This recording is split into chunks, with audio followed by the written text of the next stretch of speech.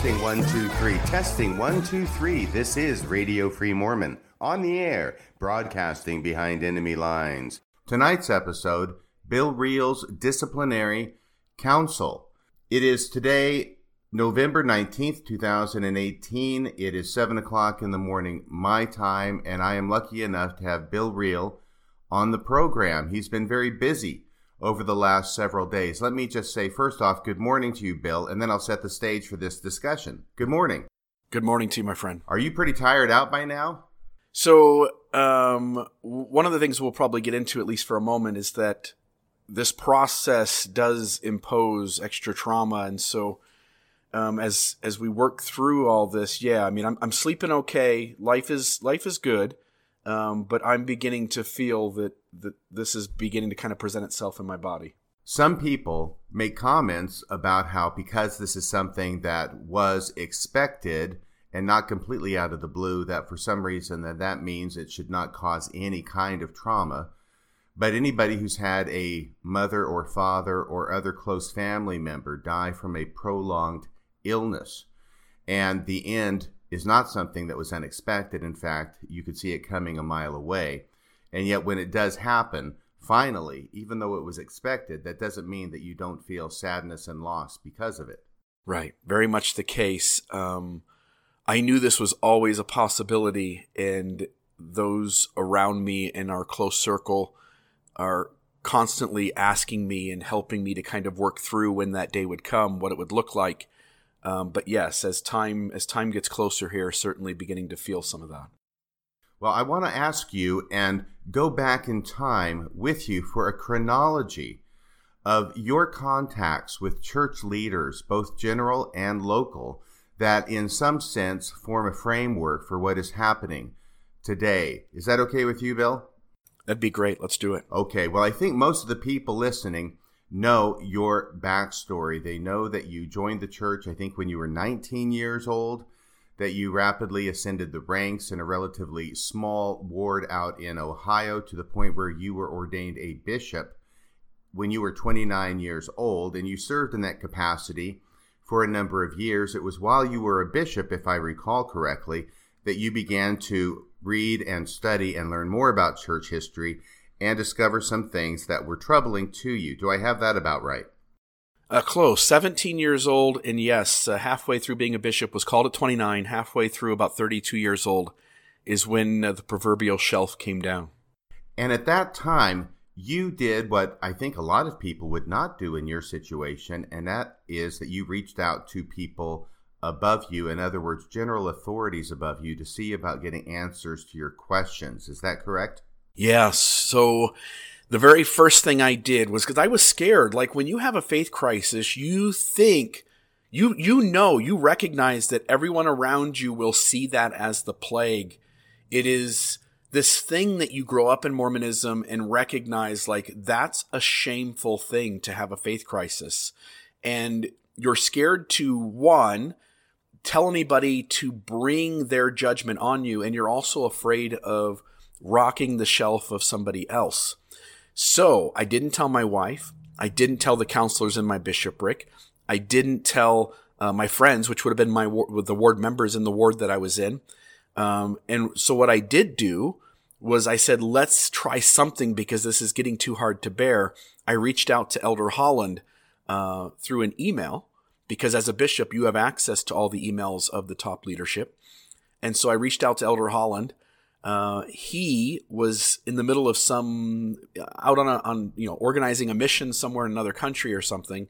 He sent a little card and a note to Marlon K. Jensen, who kind of, if you know all of this faith crisis stuff, if you're swimming in these waters, you recognize that Marlon Jensen used to be the church historian, and he was kind of the go-to guy for the brethren to reach out to people and talk to them in their crisis. Marlon K. Jensen then called me one day while I was at work, actually just getting ready to leave work and heading on my way home. So on my drive home, I spoke to Elder Jensen for probably about 45 minutes, about a 15-minute drive home, pulled in my driveway, and sat there for about another half an hour talking to him. Marlon Jensen made it clear that he didn't have any answers to the problems that I was presenting, but essentially to have faith, the Lord would take care of it on the other side, and that he cared deeply about those who had such concerns. Bill, do you remember what concerns you were raising to Marlin Jensen in this phone call? It would have been the standard stuff. I would have essentially explained to him like, hey, it's the things everybody else is struggling with. It's trying to recognize that prophets get things wrong and use the priesthood ban as an example. Talk about the book of Abraham. Talk about the fact that the church doesn't tell its stories accurately, such as the seer stone versus the Urim and Thummim. It would have been the standard list. And at this point, the one thing I probably wouldn't have done, because I'm thinking back to that time, and I just wasn't quite there yet. I wouldn't have gone into any kind of space of the church leaders being dishonest and deceptive. That would have come later on. But it certainly would have been around the historical issues. What year was this? This would have been 2012-ish, I think. So Marlin Jensen was the church historian at the time you were speaking with him. Is that right? I believe so, or just recently put into emeritus status, but still working on some things with the church. Now, you and I know about this. We know about the conversation. We know about the issues. We know that the church really doesn't have any faithful answers to these issues, at least none that are bedded in evidence, fact, and logic. But in considering it, trying to look at it from an outside point of view for a second, it is really remarkable, Bill, that the church historian of the Church of Jesus Christ of Latter-day Saints is talking to you on the phone. You're presenting issues that are not issues that you've discovered. These aren't new issues.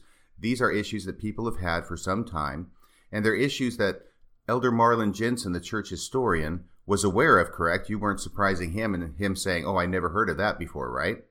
No, he was very familiar with the issues that I brought up.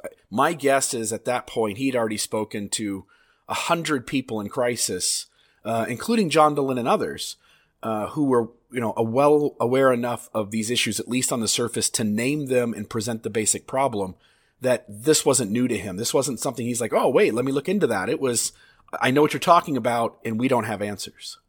Right. So looking at it from this outside point of view, you're talking to a general authority who is the church historian. You're talking to him about issues relating to church history, troubling issues relating to church history, and the church historian has no answers for you. He doesn't have solutions. And his answer, the only answer he gets, and the only answer anybody gives is, I felt a good feeling. It's worth hanging on. It'll work out on the other side. Have faith, Lord loves you. And that's all we've got. And that's what he gave. And at the time, it was emotionally supportive because at least somebody was reaching out and saying, this isn't the plague. A lot of people are dealing with this. We don't have good answers. So at least it felt like, hey, my struggle is real and it's being honored and validated. But again, here, as you point out, here's the church historian who should know some church history, and he doesn't have any solutions for this. And I'm happy to go into, about a month later, maybe 2 months later, I get a phone call at work from Elder Holland.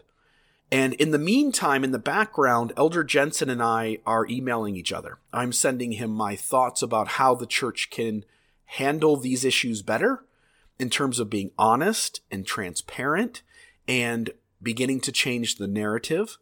Those are suggestions that I'm making. And Elder Jensen is being validating there as well. He's saying, hey, I'll take this to the curriculum committee. Do you mind if I take these notes into my meeting with the 12?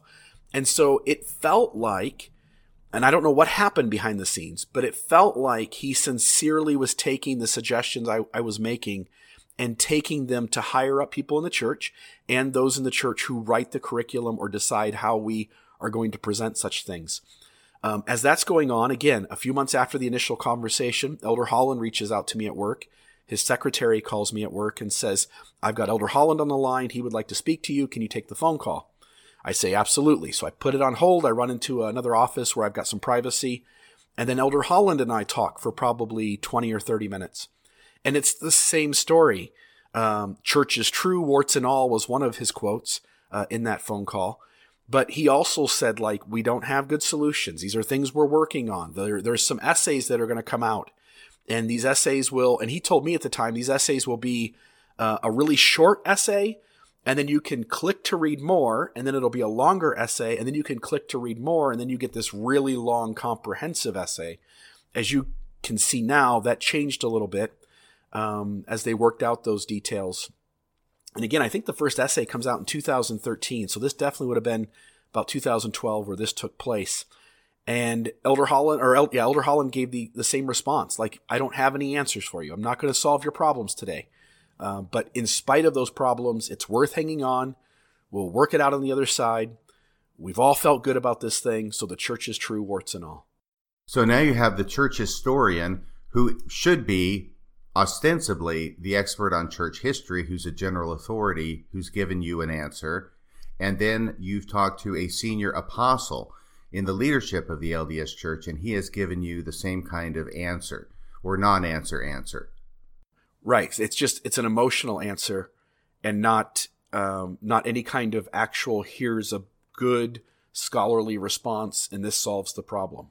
How did you feel after you got the same answer from Elder Holland? Good or bad or indifferent? So at that time, again, all I wanted was to not be alone. I just didn't want to feel like I was out in this world by myself in this space. So it was validating. But by the time I get done with Elder Holland, we're also having email conversations behind the scenes following that phone call. As we go through that process, I become adeptly aware. And again, I don't know what to do with it yet. I don't know how to work with it. But a realization that, wait a minute, if the church historian doesn't have good answers, and if Elder Holland, who I kind of had hoped maybe he talks to Jesus, if he doesn't have good answers, then the reality is we're going to have to live with the fact that this stuff not only doesn't add up, that the critics seem to have a stronger argument on these issues, but that the church doesn't really have any kind of good response to this stuff. Yeah, I can see this two ways. Number one, you're being reached out to by leaders in the church, and in some way that is validating. On the other hand, if you had not had these conversations, you could have lived with the illusion that maybe there really are answers to the questions that the leadership knows, and you just haven't found them out yet. Yeah, the curtain was pulled back, and it's this grip. And at this time, too, like I'm full in on reading stuff on Fair Mormon and some of the things going on there. I kind of knew, like, we had answers, but those answers they're not really satisfying. Like, you have to almost go with the less plausible or implausible answer every time to make these things work. And any hope that maybe those guys don't have it right, but the guys at the top who supposedly talk to Jesus, they would have answers. Yeah, that mirage, I approached that mirage and it disappeared quickly. What was the next step that happened after this regarding your contacts with church leaders?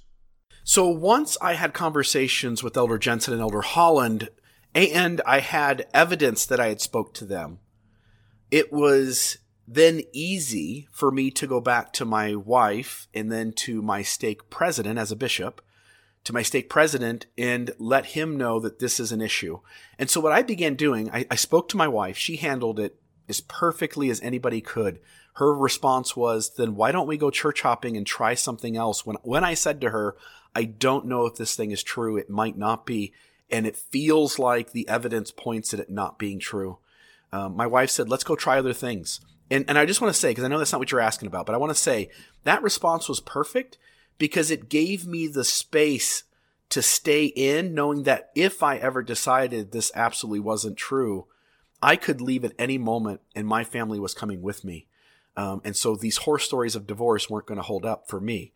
Now, when I went to my stake president, what I began to frame this as is there's a lot of people going through this.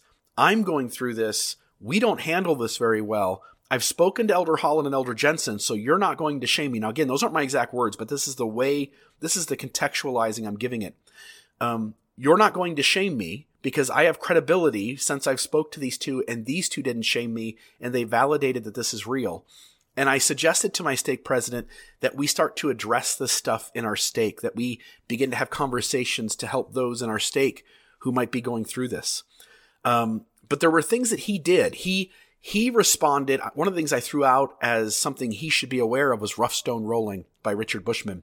His son had recommended it to him, and he actually read it, but said that he didn't believe the book was very credible, that it was just one man's opinion, and that he wasn't presenting the data necessarily factually, but perhaps just very opinionated and including not necessarily true historical sources.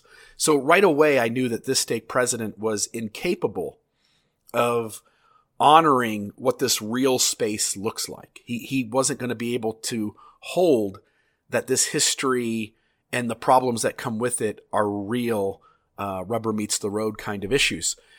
But he did make space for me to go into meetings with all of our bishops and a bishop's council at least one time, as well as meeting with a counselor of the stake presidency in his home to share with them what the basic issues of a faith crisis were, why there were issues in the church that caused it, and what some of the solutions could be in terms of just allowing someone to feel safe, validating them, listening to them, and honoring that these problems are real and they lead people to a loss of faith when they discover them. Was there any upshot from those meetings as far as anything of interest or people changing their minds or listening to what you had to say or pushing back? In terms of the stake presidency, everybody approached it as there was still a sense that the person having the crisis was the one that was the problem. But luckily, there was some good responses too. There were bishops in that bishop's council, and one specifically, but there were 3 or 4 bishops who acknowledged that they were either struggling with this issue themselves, which was 2 of them, and then 2 other bishops said that they had members in their ward who were having a faith crisis, and they found the training session extremely helpful. One of those bishops is today, because of that meeting, is today a good friend of mine and still reaches out to me. We just talked actually probably a month and a half ago and just talked at length about how he had gone through this same process and no longer held certainty on the church's truth claims. And he was grateful that there was a public conversation going on in our stake that I was pushing for. But in terms of the stake presidency, no, they didn't shame me, but they also didn't lend as much credibility to these issues as the history really imposes that they should have. So here we've got a stake presidency, and this is in Ohio, correct? Yeah, this is Cleveland, Ohio. And they've got a bishop who is raising these issues, and they think the problem is more with the bishop than with the issues. Did they do anything about that? I mean, that is a situation that a stake presidency with that mindset cannot be happy about. I don't know that they were unhappy. It was more of like, thanks, Brother Real, for sharing this. I'm not sure we really have the time or energy to put into understanding these issues well or in helping other people with this problem. We've got other things on our plate. That was what I felt came out of that. Again, with the exception of a couple of bishops in that council who experienced it personally and a couple of others who were appreciative of the info, it seemed like the other bishops in that room were the same way. Like, I don't know anything about this. I know the church is true. I don't know what any of this stuff is. I've never looked into any of this, and I've never had this problem. And nobody I know has this problem, so I'm not going to worry about it. What was the next thing to happen? I got burned out as a bishop about 4 years in. And so I went to my stake president and said, look, this faith crisis thing is really hard. It's hard for me to work through this and then also being a bishop and helping everybody else work through their things. And so I said, you probably need to start thinking about helping make a shift here that someone else is called as bishop. And so about 4.5 years in, I was released honorably and a new bishop was called. I was called as the ward mission leader. I continued on in that ward until my move to southern Utah. So that's essentially everything that happened in that stake. And once I realized my stake president wasn't exactly safe, I stopped talking to him. And I think this happens across the church. I think we all step back or refuse to have these conversations until we feel somebody is safe. And then once in a while, when we try to enter that space and we see the other person isn't safe, we right away pull back and just know not to go there with that person. There's a story about early New Testament saints. It's not in the New Testament, but there's a story. I don't know if it is real, but that New Testament Christians would identify each other surreptitiously to make sure they were safe. And One of them would draw a curved line on the ground with the toe of his foot, and then the other one, if they were safe, would draw another curved line with the toe of his foot, and that would make the shape of the fish. Those two curved lines together. So that was like a sign and a countersign. So the story goes that early Christians used to identify who was safe to talk to. I can just tell you just an anecdotal story really quick. Met with a listener here in my store, Family Pond here in southern Utah. And this listener, his brother and he had both been having a faith crisis over the course of years. And they had interacted with each other numerous times, but both of them didn't think the other person was safe to talk to. So these two brothers didn't share anything with each other until one day, one of them is, out on a hike with the other, and he says something like, hey, so have you ever heard of polyandry? Right? Like testing the waters, like he draws that first curved line. And now the brother, sensing, wait a minute, this brother of mine is in these waters, then opens himself up and enters the conversation, telling what his story is and what's happened to him over the course of the last few years. And obviously, figuratively drawing the other curved line there. It is so interesting to me because we are both from a tradition, i.e. Mormonism, that is part of the temple endowment, has signs and countersigns so that we can know who are people who can be trusted to speak to. Yeah, we learn that kind of space pretty early on in Mormonism, don't we? Yes, we do. Now, did anything else of significance happen before you moved from Ohio to St. George? The only thing that comes to mind that seems of note, and again, maybe go back to my own ward, people in my ward respected me. I had a lot of street cred. They knew I was down to earth. They knew I was intelligent. They knew I had put the work into learning this stuff and understood Mormonism deeper and more broadly than they did. So I never got any pushback really from ward members.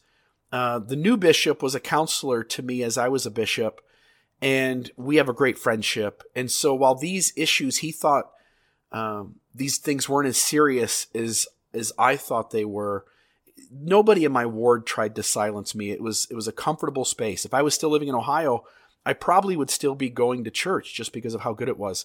The only note that comes to mind is that as I take this new job in southern Utah, and as I'm leaving that ward very quickly because of the fact that I take this new job, so I give my 2 weeks notice to my former company I worked for, and he says, why don't you just pack up your box and just pack out your desk and just head out today? So the very next morning, I leave for southern Utah. So the time of me exploring this job and actually taking it, turning in my notice and leaving is about a week and a half, 2 weeks tops. During that last 2 weeks in Ohio, my stake president is notified that he's going to be released and is being called as a area authority. Now, I don't know if that means anything. I don't know if there's any connection there at all, but simply to take the stake president of this guy who's now got a podcast, he's had a faith crisis, he's reaching out to general authorities, for that guy to be called as an area authority, at least makes me wonder what kind of conversations went behind the scenes. But again, that may be nothing. I'm not a conspiracy theorist, but at least note that occurred. But that was essentially it for my old ward and stake back in Ohio. Okay, so tell us about your move. And when did you move to St. George? So this would have been 3.5 years ago. I'm trying to think offhand. I think it was November of 2014 where I meet the owner of the company, and it's 2015 then, probably March, when I head here to southern Utah to St. George. And when I move here, I moved to a ward in Santa Clara, and the ward it's a good ward, good people. I'm attending. I'm no longer fully literal in my belief. I'm accepting that many of our stories are not true and at best are myth, and that maybe it's a mixed bag at best of true stories and untrue stories, and still hanging on that there's still something to the truth claims of Mormonism. And this ward, I serve as a ward missionary in the ward, and at times filled in the role of an assistant ward mission leader. The ward mission leader would have me go to meetings when he couldn't go. And that was the capacity I served in. The bishop, when I got there, was released very soon after I got there. I think that was already in the works anyway. It has nothing to do with me.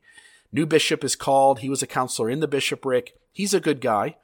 He had come over to my house several times to sit with me and to hear what I had to say about these issues, and for me to raise concern that we're not a very safe space for people who run into these problems and question the veracity of the church. And he was kind, but he also didn't really want to deal with this stuff and wished I would stop talking about this stuff. And he had a brother who had left the church over these issues. He had a sister or sister-in-law who was a lesbian and left the church. And so he understood these issues with a little bit of compassion, but also did not want this stuff to infect his ward. He also offered the same solutions, which is, I don't have any answers. I know I feel good about it, so therefore it must be true. But you raise questions for which I cannot answer. And that seemed to hold true the entire time I was in that ward as well. I did meet with that stake president on a multitude of occasions, maybe a half dozen to 8 or 9 times. Why is it that you're meeting with the stake president, Bill? Because Salt Lake is communicating with this stake president that the things I am saying is not sitting well with the church. And when you say saying, do you mean on your podcast or in the ward or both? No, in the podcast as well as in social media like Facebook and other places. So in terms of what I'm saying in the ward, I don't want to be marginalized in my ward. So I stand up for things when I can, but I'm also not, I'm not going to be given a 30-minute chance to speak my piece. So you pick and choose your spots and you try to be respectful of everyone in that ward and where they're coming from and why they're there at church that day, to simply be nourished and to be able to receive whatever uplifting they can to go through another week. Whereas I see Facebook and the podcast is different. You can ignore me there, and hence maybe I can be a little stronger. But there's no issues with what I'm saying in the ward, as far as I know, in terms of bringing any of this attention. It's the things I'm saying on the podcast, and it's the things I'm saying probably even more primarily on Facebook. So tell us about these meetings with your stake president. This is the stake president in the first ward you lived in and the first stake you lived in Utah, correct? Yeah, up in the Santa Clara Heights. Santa Clara is a little northwest of the city of St. George. And in these meetings with this stake president, essentially he would say, look, Salt Lake has asked me to sit down with you and to meet with you and to see if they think that you are in apostasy. And so now they've put it on my plate to decide whether you are in apostasy or not. This stake president, again, super kind. He also helped us find our house when we moved to the area. This stake president, after meetings, after reading letters from listeners to the podcast and how the podcast had helped them stay, or had helped them keep their marriage together, or had helped them to process Mormonism in a more healthy way, he came back and said, I don't think you're in apostasy. And so there's a couple things we have to steer clear of. But otherwise, I don't have a problem here, and you can kind of keep doing what you're doing if you can just kind of stay away from these things. Those things. What were those things, Yeah, Bill? those things are criticizing leaders, which, as you know, RFM, is impossible to stay away from when you recognize the unhealthiness of the things they're saying and doing. The other thing was to not suggest to members outside of your stewardship what they should be doing, saying, asking on Sundays during church. We, again, met maybe 6 to 8, 9 times, and he listened as I presented various issues, and his responses, again, were the same. I don't have good answers for these. You raise good points. I can see why people would have doubts over this, But I felt good about the church. I know it's true, therefore it's true. And all this will just have to work itself out on the other side. Okay, so you continued your podcast and you continued with your comments on social media. Did you make an effort to follow his directions? So I did. I stopped. There was a time before this meeting where these two things were laid out that I can't do. And one of the things that I was doing was putting a post up on Facebook every week around what the lesson was in Sunday school across the church and said, this lesson's great. These are the kinds of questions and things you could raise. These are the kind of points you could make to help people see that this gets messy. And people will argue that, hey, Bill, you're doing that to shake people. And I wasn't. The point in doing it is to provide support. If people are aware that this gets messy, then you can have compassion for those who have already know it's messy. And people feel so alone in this process, and they feel so marginalized and ostracized already just by the nature of having learned this stuff and having questions about it, that I wanted to help them have a safer space. And so that was the point in doing it. But again, I stopped doing it at that point. So that's where the stake president and those above him are concerned about your telling people what to do and what to say and questions to ask at church. Right. The other thing, yes, I tried to step back from being critical of leaders, and not necessarily critical of leaders. I have to parse this out. When you say critical of leaders, it's one thing if I say like, I don't like Elder Bednar's haircut, or I think, Richard G. Scott eats too much.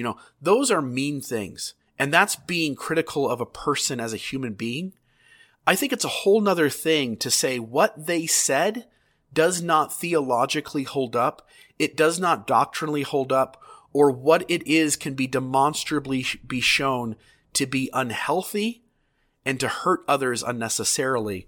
And that was difficult to stay away from because there's so much of it in Mormonism. And you can sit, if you're watching, you can sit and watch people be hurt. When you see Elder Oaks give a talk, and his talks are anti-homosexual, and you see the suicides happen and the post come across your Facebook feed of somebody having taken their life right after his conference talk, and that person happened to be a young gay kid.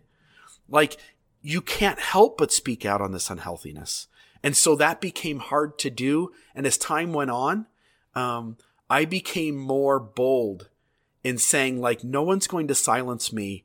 If these guys do something that is un-Christ-like and hurts people, I'm going to speak truth and power to that.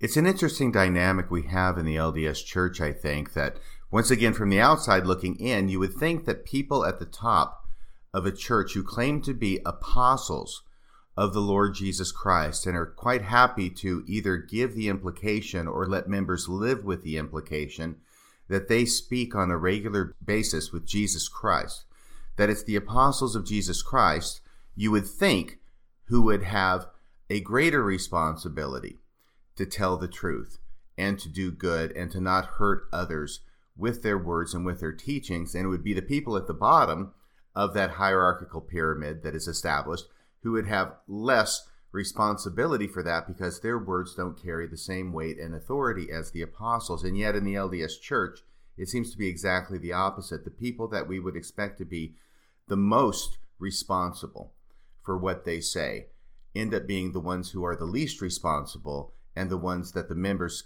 are not allowed to criticize. Yeah, very true. Very true. So what is the next step that happens? Now you're saying that you've gone to church. Now you continue to go to church in spite of the fact that your first stake president has told you that you need to keep away from these two radioactive areas of criticizing the leaders and telling members of the church what to say, that you feel impelled over time to speak truth to power, to call the leaders on the things that they're saying that are hurtful, harmful, and perhaps less than honest. So where do things go from there? So two things are happening in connection with, and I should say not connection with each other, but happening at the same time, running parallel with each other. One is that we are finally to a place where we're renting this home in Santa Clara.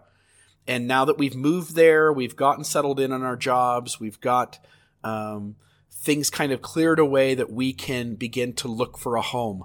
So one thing that's happening is we are now house shopping and looking for a home to buy and make our own. The other thing that is happening is that I'm beginning to have the trauma of going to church. And for me, going to church is traumatic, but I've always been this guy, like I'm a tough guy. I'm an 8 on the Enneagram, if that means anything to anybody who's listening. I'm the challenger.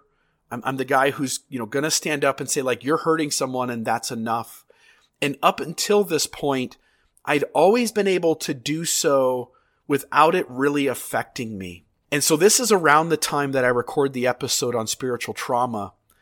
And what I'm noticing is that when I go to church and somebody says something that's hurtful to a certain segment that doesn't fit in the church, and let's just use the LGBT segment as an example. When somebody made an anti-homosexual comment in church, I still am that guy I'm going to raise my hand and I'm going to tell you that wasn't okay and that you're hurting people when you say that, and that here's the data that makes this more messy, and I would suggest that we not talk about such things at church. It's not the right place. But now I'm noticing that when I do that, my hands start to shake. I'm noticing that when I get home after church, I'm having headaches. I'm noticing that I'm not sleeping well. And I'm noticing that I just don't feel good inside. And it would take me 2 or 3 days to kind of recoup from that. And then by then you're almost to Saturday, and now we're getting ready for church again. And so we buy a house. We haven't closed on it yet, but we probably have another, let's say 30 days before we leave. It's December of 2017. And one morning on Sunday, I look over at my wife, and usually I'm the person in our house who says yeah, I know the kids don't really want to go, and I know that you're deep down frustrated with this thing and you don't really want to be there, but I want to go. And if you guys are willing to go, let's go. And I would, and maybe even more than that, I'm the guy who's saying kids, you got to go to sacrament. You can go home after that. And I would tell my kids they need to go. And I roll over this Sunday in December, and I look over at my wife and I say, I can't go anymore. I'm done. I can't go. It's not healthy for me to be there. I'm not making the difference that I hope to make, which is to make a safe space for people who are going through this. It's not even safe for me to be there. And so I can't do this anymore. And we hadn't been back since then. So we stopped going to church, and we buy this home. And so 30 days later, we move into this house. When we move in, I reach out to my new bishop and my new stake president, and I say, hey, just so you know, I'm Bill Reel. Here's what I do. Here's what I say. Here's the kinds of things I talk about. Unless I knew that your ward and stake were safe places to be, I'm highly doubtful that I would be showing up for that. But you at least need to know that I'm a public voice, and you deserve a heads up that I'm now on your radar in terms of Salt Lake is probably going to be calling you and letting you know that I'm doing these things outside of church. And the bishop stops by one time with a tin of cookies.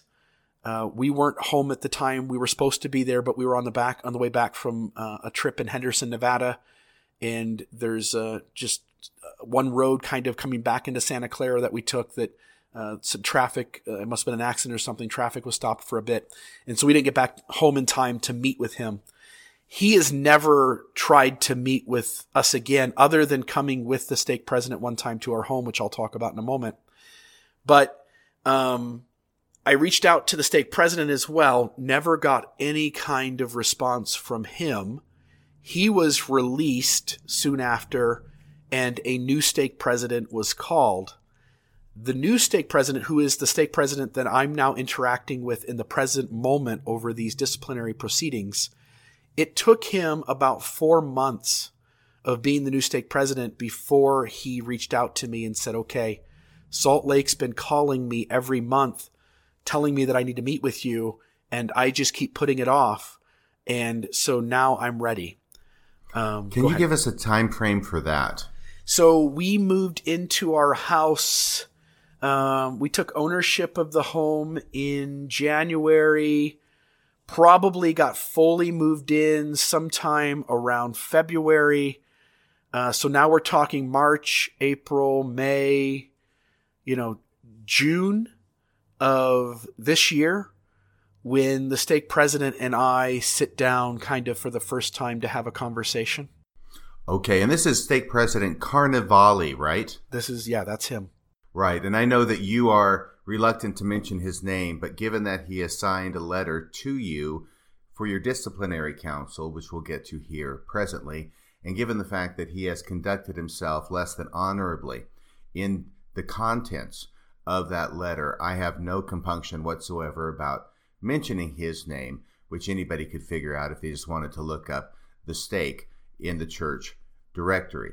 So President Carnevale contacts you now after about 4 months of being prompted by the leaders of the church in Salt Lake City to meet with you to do something about you. And you meet with him, and the first time you meet with him is maybe May or June of this year, 2018? Yeah. Yep. Tell us about that. So in this meeting, again, compassionate. It feels like he's being kind. He comes to my home, and he brings the bishop of the ward with him. I express to him what my concerns are.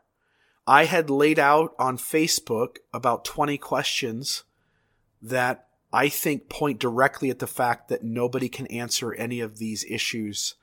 And it walks people right into the logic of, oh my goodness, I cannot give a good response to that. He said he wasn't going to address those questions, not going to answer those because there weren't good answers. That's his quote, not mine. He expressed that Salt Lake was communicating with him every month, telling him what had happened in the last 30 days that has caused them concern enough to reach out and call him. He made it clear that my post on Facebook about Elder Holland being a liar was not sitting well with the church at the top.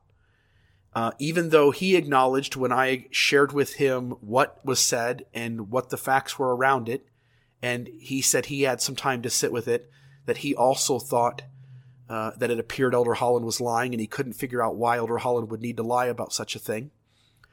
In that meeting, he said, there's no way we can answer any of this stuff, but I have a testimony. I feel good about this thing. And so I know it's true. And hence none of this stuff really matters to me. I'm not a guy who's going to allow the data, the history to shape whether I have a testimony or not, that I have these faith promoting experiences over the course of my life. And so I'm going to believe. And the bishop of the ward, if I can just say one thing, he was less empathetic, and less concerned about really validating that there was any issue here. And I could even see, and again, there were other people in this house at the time we're having this meeting. My wife was there. A couple of friends of ours were over as well during this meeting. And you could see that the stake president was giving looks to the bishop, and I took those as he was hoping the bishop would be more empathetic, more validating in his articulation of his side of the conversation. That meeting ended with essentially, you are at risk. You can do a few things. You could resign. That's one of your choices. You could stop being so vocal publicly, or this is going to end with you being excommunicated. Those are your three choices. And so that meeting ended with me telling him, I'm not going to stop doing what I'm doing, and I'm not going to resign. And so you're going to need to figure out with Salt Lake what you do from there. He sat down with me again, maybe a month later. And by the way, behind the scenes, I'm messaging him and saying, I would love to sit once a week with you. I'd love to meet regularly with you and have conversations about the things that are weighing on my mind and see if we can address these. Another thing that I mentioned in the home was that he offered that there's got to be a better way to resolve these concerns. I said, beautiful, let's try that. I said, I don't think it's going to work.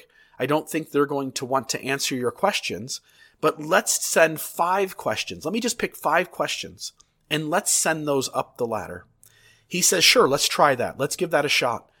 And he seemed to have confidence that that would work. I told him, I don't think it's going to. I think what's going to happen is they're not going to answer your questions, and they're going to begin to say things in a way that shame you and marginalize you for even asking. So I write out my 5 questions. I send them to him. He forwards them up to a 70 who's over the area. So I don't know if it was an area authority or a general authority, but a member of the 70. That 70 takes about a week and responds to him and tells him that we're not going to answer these questions, but that these questions are for you to answer, the stake president. Now, imagine, RFM, you're a stake president with local stewardship, and the church asks you to answer questions which are not local questions. These questions have to do with the collective church. So this is what prompts the second meeting with my stake president, where I go back into his office with him and we sit. And he says to me that they're not going to answer your questions. I don't even know how to answer your questions, so I'm not going to answer your questions. So your questions aren't going to be able to be answered. I also asked him if he would reach out to Elder Holland and ask Elder Holland directly about the quote that there would be double-digit stake creation, that's going on every week of our lives, and ask him to explain if that's a dishonest statement, if that's true, or why he said it. He originally said he would do that. When we met on this second meeting, he then informed me that he had thought again about it and was not going to send that question on to Elder Holland and wasn't going to proceed that way, which already tells me that whatever happened during that month, that he got some type of instruction from higher up that now made him feel shameful for even asking such a thing to somebody higher than him. He now knew it was no longer safe to ask those things. In this second meeting, he also acknowledged again that it appeared that Elder Holland was lying and that he didn't know why that was happening. My wife was in that meeting with us as well, so she can also verify that that was said. That was the second meeting, and that was the last meeting I had with this stake president. I can stop there if you have a question. Otherwise, I can explain what happened after that. I do have a question here, and this involves Elder Holland, because I know Elder Holland, obviously, from what you've said so far, has a special, or had a special place in your heart. Number one, he's the apostle that you thought of when you thought back in Ohio, I need to approach somebody who I think is knowledgeable, compassionate, and is most likely to respond to me about my questions about the church. I also know that I did a podcast about Elder Holland and about the less than accurate statement he made about the church growing faster than it's ever grown in the history of the church. In fact, in the history of the world, it's never grown so quickly. And that was part of my Lies, Damn Lies, and Statistics podcast, I think. And my impression, Bill, was that when I brought that up, I mean, there are other instances of Elder Holland going off the straight and narrow path when it comes to honesty, but it just seemed to me that that really upset you personally, that you got upset about the fact that Elder Holland was prevaricating, that he wasn't telling the truth, that he was out and out lying, and you seem to go out of your way to try and come up with some way to explain how this is not a lie. You put it out there to other people. Please explain this to me. Is there some way? You're even actually trying to have a situation where your stake president approaches Elder Holland directly, something you're not able to do anymore, apparently, and get his response. Am I correct, number one, that this bothered you personally because of Elder Holland and your feelings about him? And number two, how did that make you feel? So 2 things come up for me when you ask that. One is that if I go back to the original experience with Elder Holland, it felt like he had compassion. It felt like he had concern, And while he didn't have answers, he certainly was offering kindness and validation. But something happened along the way. And if you remember, it's the instance where Elder Holland is at some youth meeting or some kind of regional meeting, and he goes on a tirade about those who question the church. And you also used this audio, if I remember right, in that same episode where he's talking about these taffy pullers. And if on one hand to my face, RFM, you act compassionate and loving, and then behind my back, you treat me like I'm a piece of shit for having questions about the church, and excuse my language, when you treat me like I'm some pain in your butt, when I'm some thing that's just annoying you and you wish I wasn't around. Like that talk, he had anger, he was disrespectful, he was diminishing, marginalizing, and shaming to those who have questions about the church and who can't make it work. When I saw that side of him, for the first time, the light bulb went on and I said, oh, he's not really one of the good guys. He's not really one of the guys who cares. Like, he's frustrated and he doesn't want us around. We annoy him. He sees us as a problem. So from that point forward, I now saw Elder Holland with new eyes. And then that allowed me to start being more critical of what he was saying, to start seeing what he was saying between the lines. Now, the second point, when he gets to this claim of double-digit state creation, when I look at that claim, here's what I think. It's such a small thing. Like in my life, RFM, we all have levels of dishonesty. Like all of us do it. We all embellish. We all withhold information. We're all doing that. Intentionally, consciously, unintentionally, unconsciously, we do it. But there's a difference between those who, and I think we mentally get on these big things. Our ego sometimes steps in and says like, oh, you don't want to tell people that you did that. Or, hey, you want to tell people you did that a certain way. When it comes to the small things, like telling people the growth of the church and the meeting that he did, it seems so odd to take this little tiny thing you don't really need to have your ego get in the way on and to flat out lie about it. And so when I saw that he was willing to lie on things like that, I'm like, oh boy, wow, that says something. There's something going on there. And when I sat with that for a while, like it really bugged me. And I'll be honest, it was your episode. Like listening to your episode, I started to realize like, wait a minute, this guy has kind of a history of not being publicly who he is privately and not having the integrity I thought this guy had. And so at that point, I start to look at him with different eyes.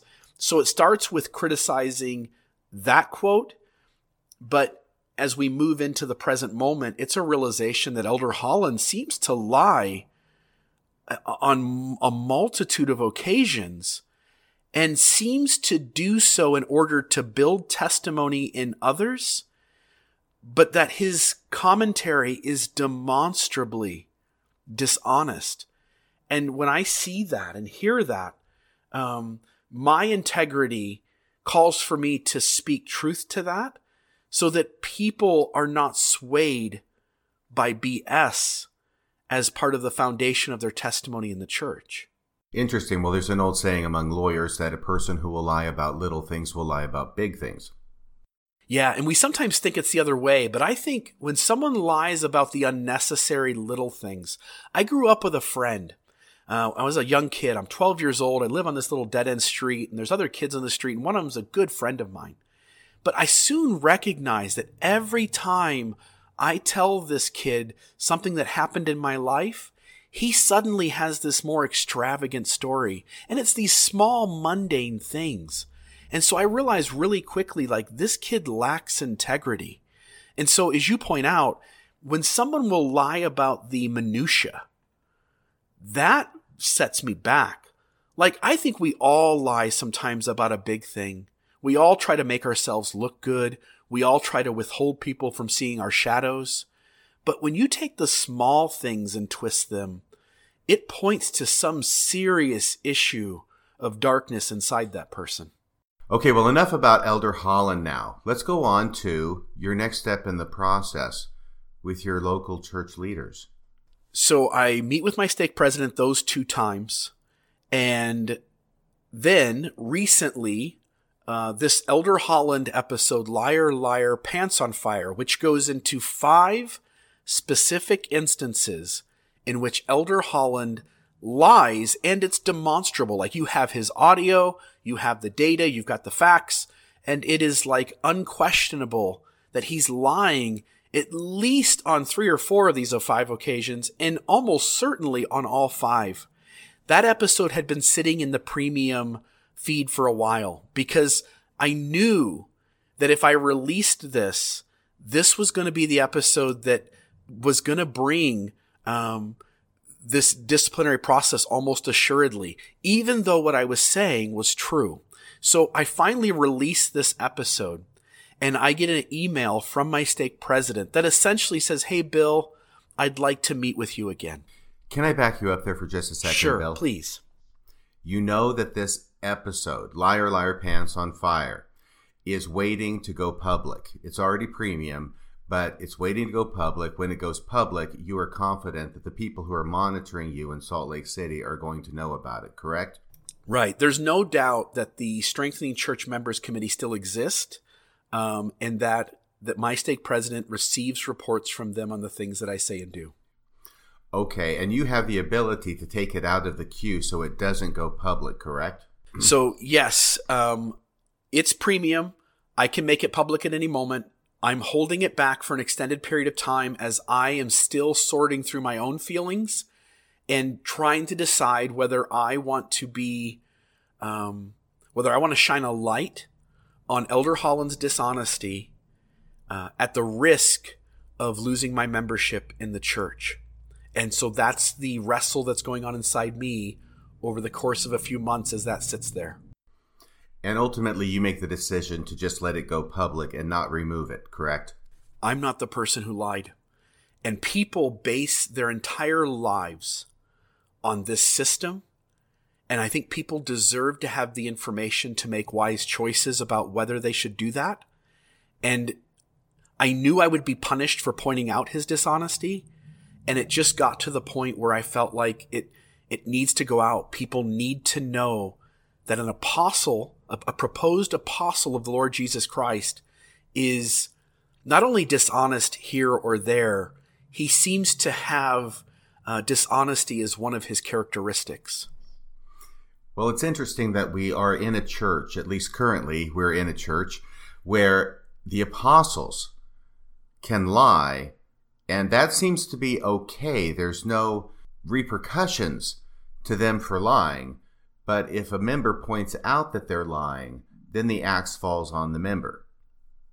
Yeah, and Elder Oaks, this has been said over and over again, primarily from Elder Oaks, I think on at least 2 occasions, where he said that even if the criticism is true, it's wrong to criticize the leaders of the church. That's an odd thing. Like that is a mechanism that removes accountability, and it gives no way to have any kind of redress of an issue like that. And as this process had worked itself out, where my stake president's not going to communicate with Elder Holland, as everyone up to this point is telling me there's not good answers for your questions, the only thing I'm left to do is to be the person who raises their hand and speaks truth to what is going on. Right. They've created a system that has insulated them from any criticism and thereby created the environment where people like you will necessarily appear and challenge them publicly. Is that correct? Yeah, and that only mode of criticism, they've also lined out as being not okay in this system. Right, exactly. Hence your podcast and your Facebook page and other podcasts like them, which now they are dealing with by the old playbook of if they won't get in line, then we will excommunicate them and in some sense try and tar them with the label of apostate, with the hope that members of the church will not listen to them anymore. Yeah, absolutely. What happens next now? So this episode goes out. I get the email from my stake president who says he wants to meet with me. I feel, again, nobody in this ward has reached out to me. Bishop's not reaching out to me. The stake president is only reaching out to me every so often. There's very little interaction going on. So I reach back out to my stake president through email and say, like, I don't want to meet just to meet. I don't want to meet to just check a box because Salt Lake is calling you and giving you more things that I'm doing. We need to lay out some facts too here, RFM. If you go back and look at my Facebook post over the last, say, 2 months, just go through my feed and compare it to the previous year, I think you'll actually find that I was posting less and I was posting things that were not as pointed as what I was posting before. But this Elder Holland liar, liar, pants on fire would have been the exception. Yeah, I would call that a big exception, Bill. It is. It's a big exception. But it comes into play when my stake president in the summons letter here shortly begins to say things that aren't actually true. So in this response to him, I say, look, I don't want to meet just to meet, but I'm willing to meet if you have a purpose. And if you have a purpose, could you let me know what that purpose is so that I could come in and be prepared to have the conversation with you? He goes silent. He goes dark.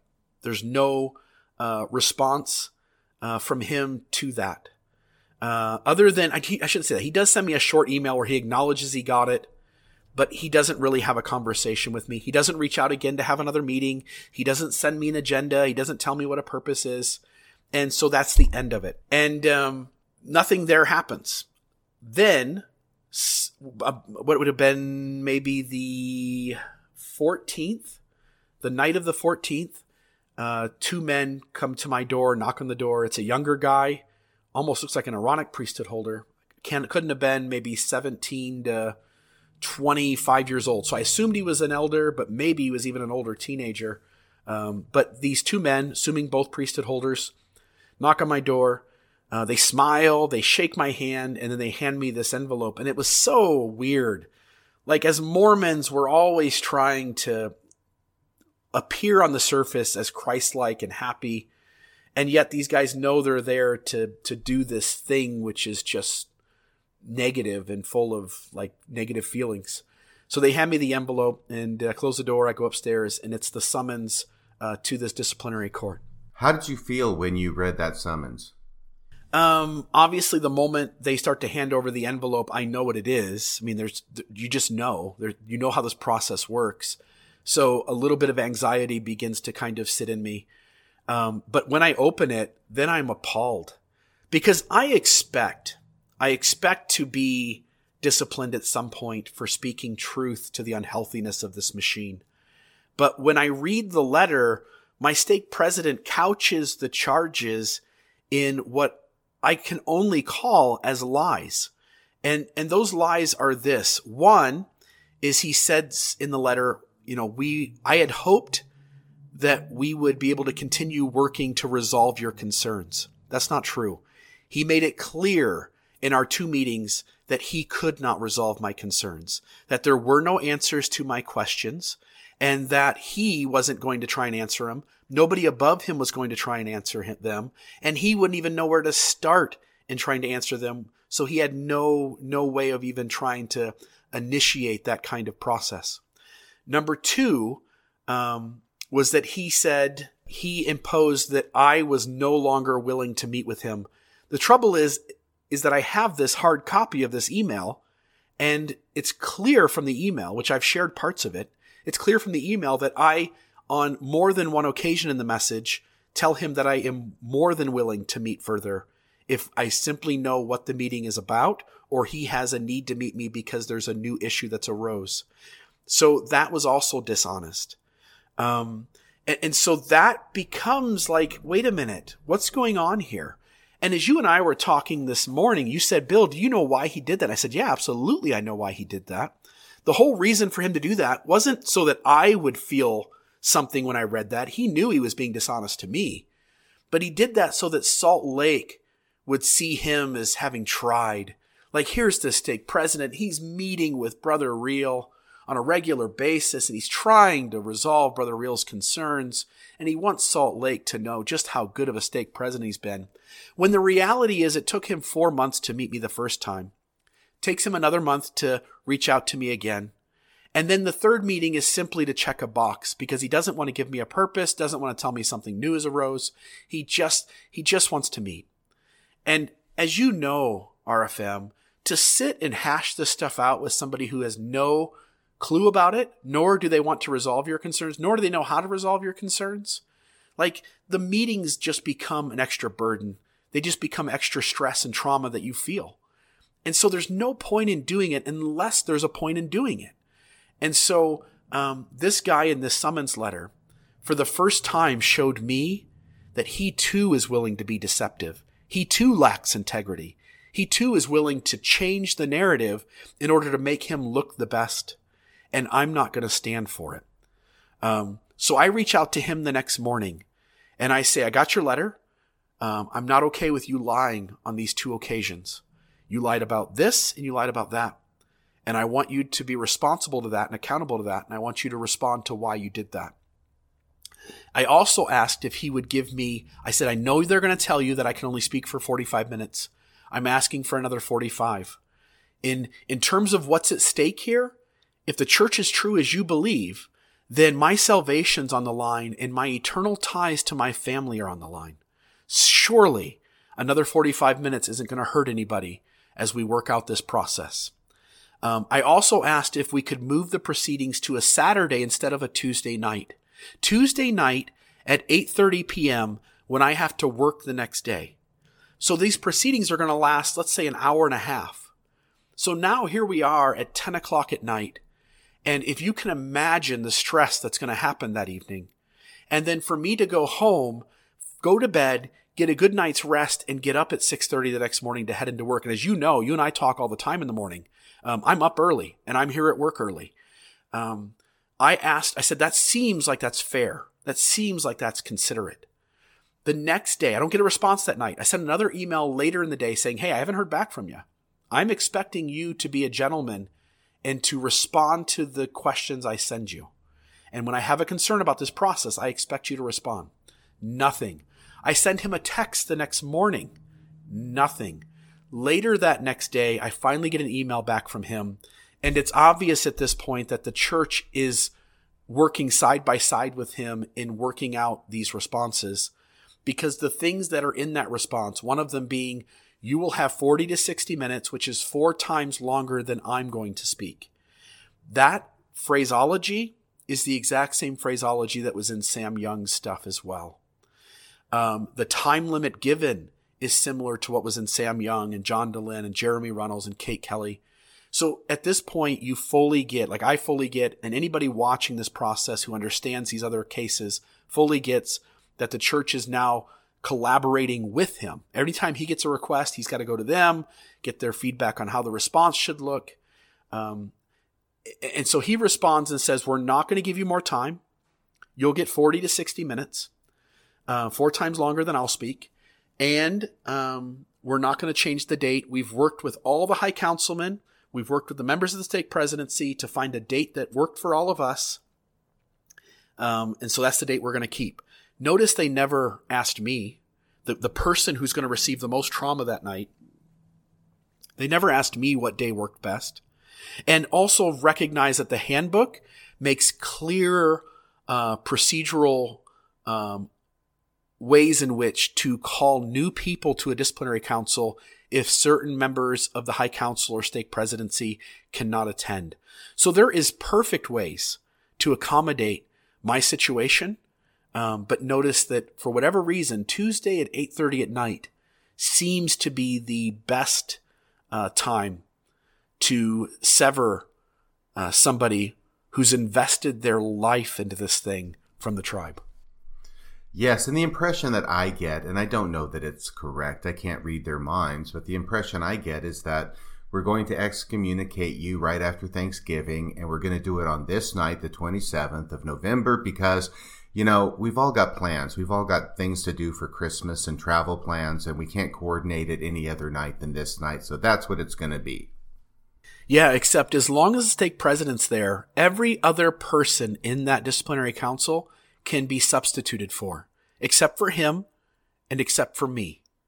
And notice that what actually is for my own healthiness, what actually gives me the time so that I have all day Sunday to process, to sit with, to recover from this whole ordeal, that is the lowest priority on the entire list. Mm-hmm. No, it's too much trouble for them to get together on a Saturday night for you, Bill. Right. And one of the excuses is that, hey, the building's in use. I don't care. Like, I don't have any shame over the fact that I'm going in for speaking to the truth. I don't have any problem if the whole building is full of other people. There could be kids playing basketball. There could be Relief Society. It doesn't matter to me. That high council room, on the other hand, is empty and it's usable, and there's nothing stopping us from having it on another night. Yeah. So there has been, in the past few days, I've noticed on Facebook and other areas, a great outpouring of kind words and support for you, Bill. How has that made you feel? So you and I were talking this morning. I don't kid myself. Like, Mormonism is this minority religion that operates within the lives of 0.2% of the human population. That even in the United States, it's such a small thing. And the people who are aware of the messiness of Mormonism is this small segment of that small segment. So I don't kid myself and think like there's this overwhelming wave of people. No, but here's what I do know. That the claim is that I'm working against the church. And what's happened in these responses, and there's been hundreds of them, and they're great, and I appreciate every single one of them. I've tried to respond to most of them, but have not been able to respond to all of them just because of the number of them. People have shared that I've saved their marriage. People have shared that I helped their parents to understand what they were going through. People shared that they would have left the church immediately, but it allowed them to stay and to process and to do it in a much healthier fashion. To each of those stories, like, that touches me deeply, because that's been the goal all along. I've been with people who are out of the church. I've gone to events and things where there are ex-Mormons there. And some of them have processed this in healthy ways. And some of them are still carrying a lot of anger and frustration. And I've sat with and seen and heard people say, like, I just want to burn this thing down. And I've never felt that way. Like, on some level, like, this thing's got to change. It has to become more healthy. But I fully realize Mormonism is going to exist in 100 years. Mormonism is going to exist in 500 years. There's no sense in trying to burn it down. But to make a healthier space where the mechanisms are healthier, where it doesn't hurt people the way it does, like, that's been my goal all along. And to get the feedback from people that they've felt that and that it's worked that way for them has been deeply touching. I haven't gotten any negative feedback at all. Like, maybe one comment here or there that just says, like, hey, he saw it coming and this is the rules. This is the way it works. So, sayonara. But 99% of the comments have been beautiful, and they've been supportive. And most of them have shown an appreciation for the work that I've done over the last, say, 7 years. And that's been deeply touching to know that on some level, the people that I was trying to reach got value out of what I did. Yes, in a way, it's like you get the opportunity to attend your own funeral and hear all the nice things people have to say about you after you've passed.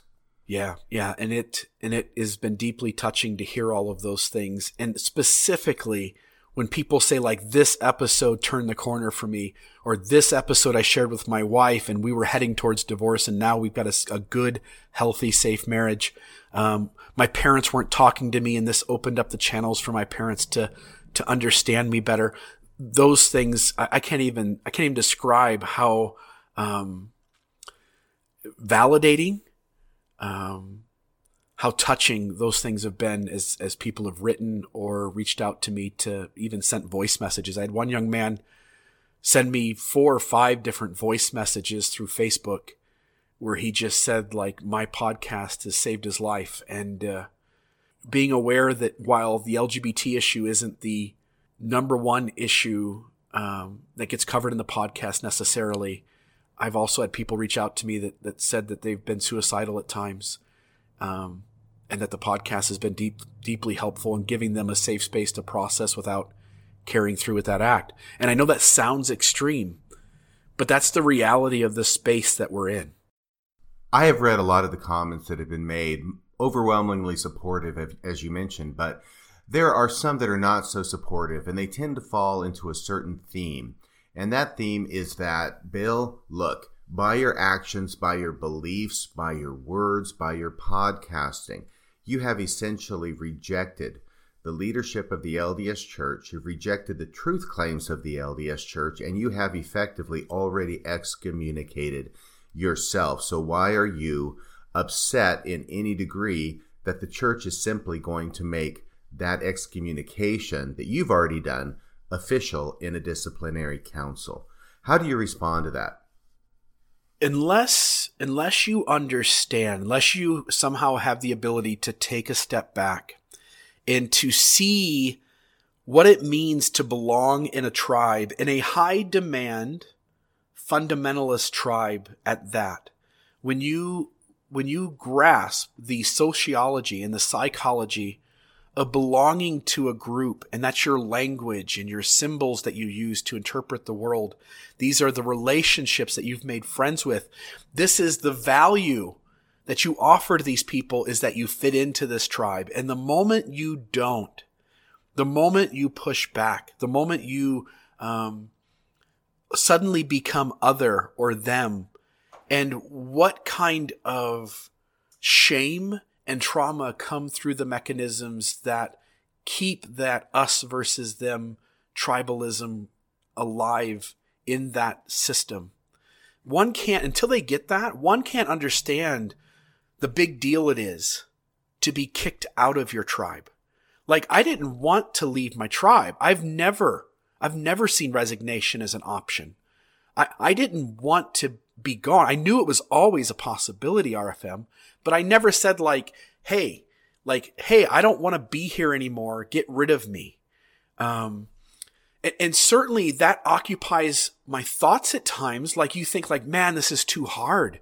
Like, wouldn't it just be better to walk away? And yet I've always understood, even if I don't fit, even if I don't believe this thing literally, even if I'm pointing and shining a light on the dishonesty of the leaders or the falseness of the tribal narrative, I'm still Mormon. These are my people. This is how I learned to look at the world. It's like as if you went home one day and you told your family, who were all Republican, and you walked in the door and you said, "Hey, I've decided I'm going to be a Democrat."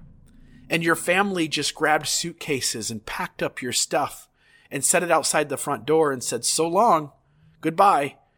To be kicked out of your tribe is like being kicked out of your family. And you may not agree with everything. And you may see your father as abusive. You may see your mother as having shadows. You may see your sister as having a drug problem. You may perceive shadows in each of the members of your family, but you still love them. You still are proud to be a member of that family, even if it has its issues. And yet here's the family saying, "Sorry, you can't be one of us anymore." That hurts.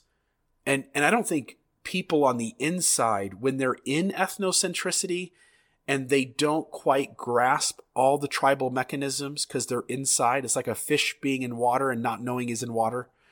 Until you sit outside of that perspective, until you can take the perspective of the other or the them and to see what those mechanisms look like, you can't even begin to grasp the severity of what it means to be excised from your tribe.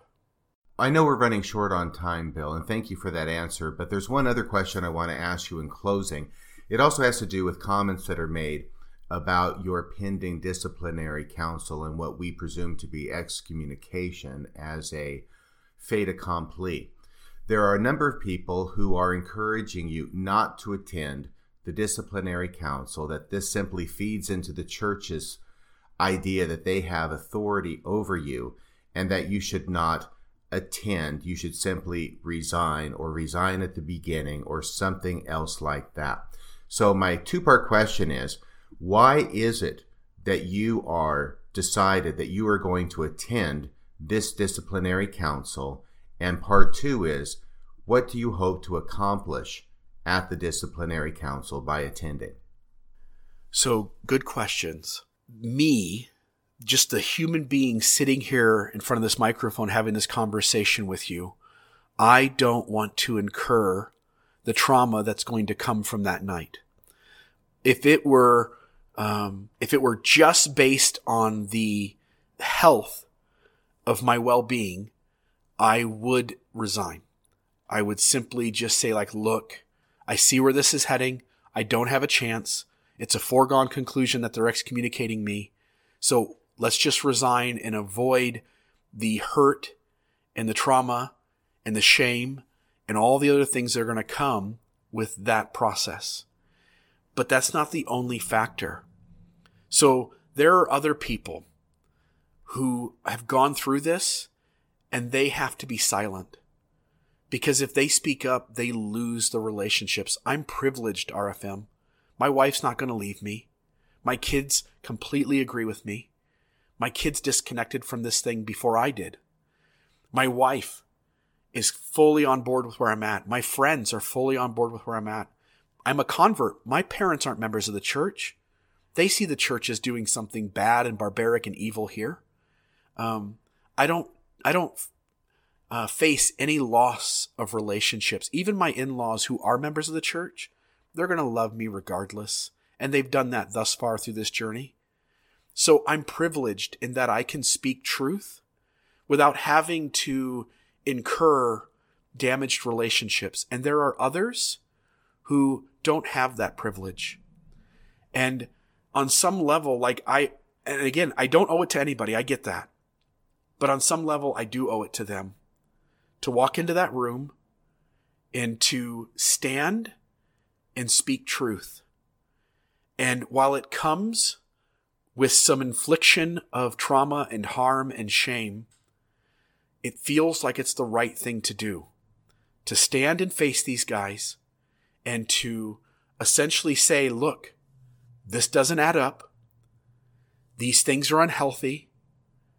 And I'm speaking truth to that and never have done otherwise. That I've gone through this entire journey with integrity, with being open and vulnerable and being honest and forthright and laying it all on the table and having this tribe then say, that is enough for us to kick you out. You're being honest and vulnerable and authentic and communicating with integrity. But because you do so in a way that shines a light on the unhealthiness of this machine, that we can't stand that and that you have to go. And it feels like that's the right thing to do.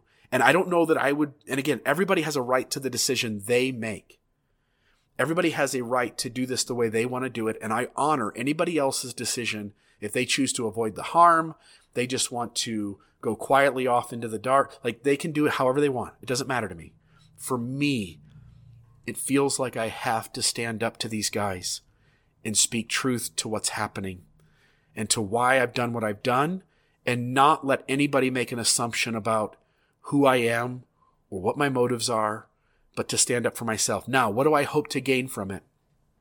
I hope to gain the fact that I get to go out on my terms. I get to go out standing up for the thing I've always stood up for. I get to go out talking about the things that I've always talked about. And then these guys get to judge, and they do.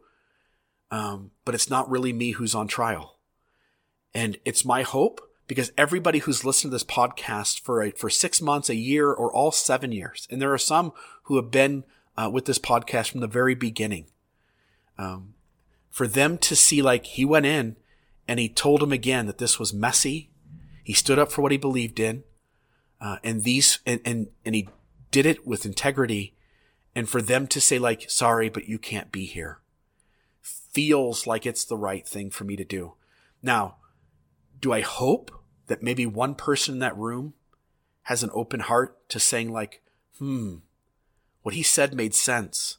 He seemed to speak to there being real issues, and I'm going to go explore that. I hope so. I really do.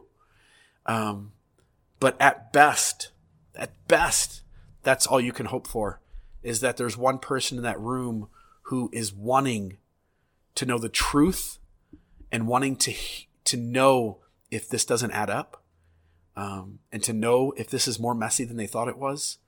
But I don't think that'll happen. I think most Orthodox members don't make space for that in their head. They don't operate that way. And as you've seen from us talking about every step of the way, where leaders don't have good answers and they still hold on to their emotional feelings, I expect the same to be in that room.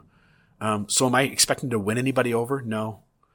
But to still stand up for what I believe in, yes. Okay. Well, I certainly wish you the best of luck at your disciplinary hearing, which my understanding is going to be held Tuesday, November 27th at 8:30 p.m. Now, do you want to give the address for that? So it is 446 East Mangum Road, Washington, Utah, 84780. 446 East Mangum, Mangum Road, Washington, Utah, 84780. It is just on the eastern side of St. George. It's the next town over, next city over.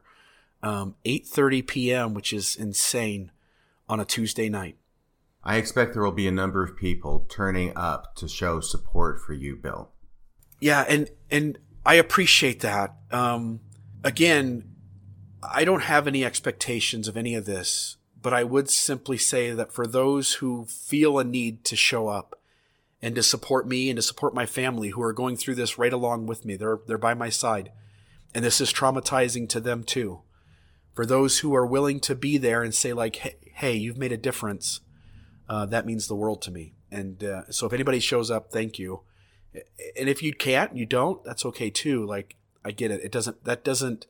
I don't gain my perception of whether this was of worth or not by whether there are 10 people there or whether there's 2,000 people there. But if anybody's there to show their support, it is much appreciated. Well, speaking not only for myself, but for myself and for a lot of other people, your podcast has made a huge difference in my life, in my understanding, in my growing awareness, and also in my understanding of stages of faith, Bill. And I fully expect that your podcast, even after November 27th, will continue to make a big change in a lot of people's lives. That's about all for tonight. Until next time, this is Radio Free Mormon, signing off the air.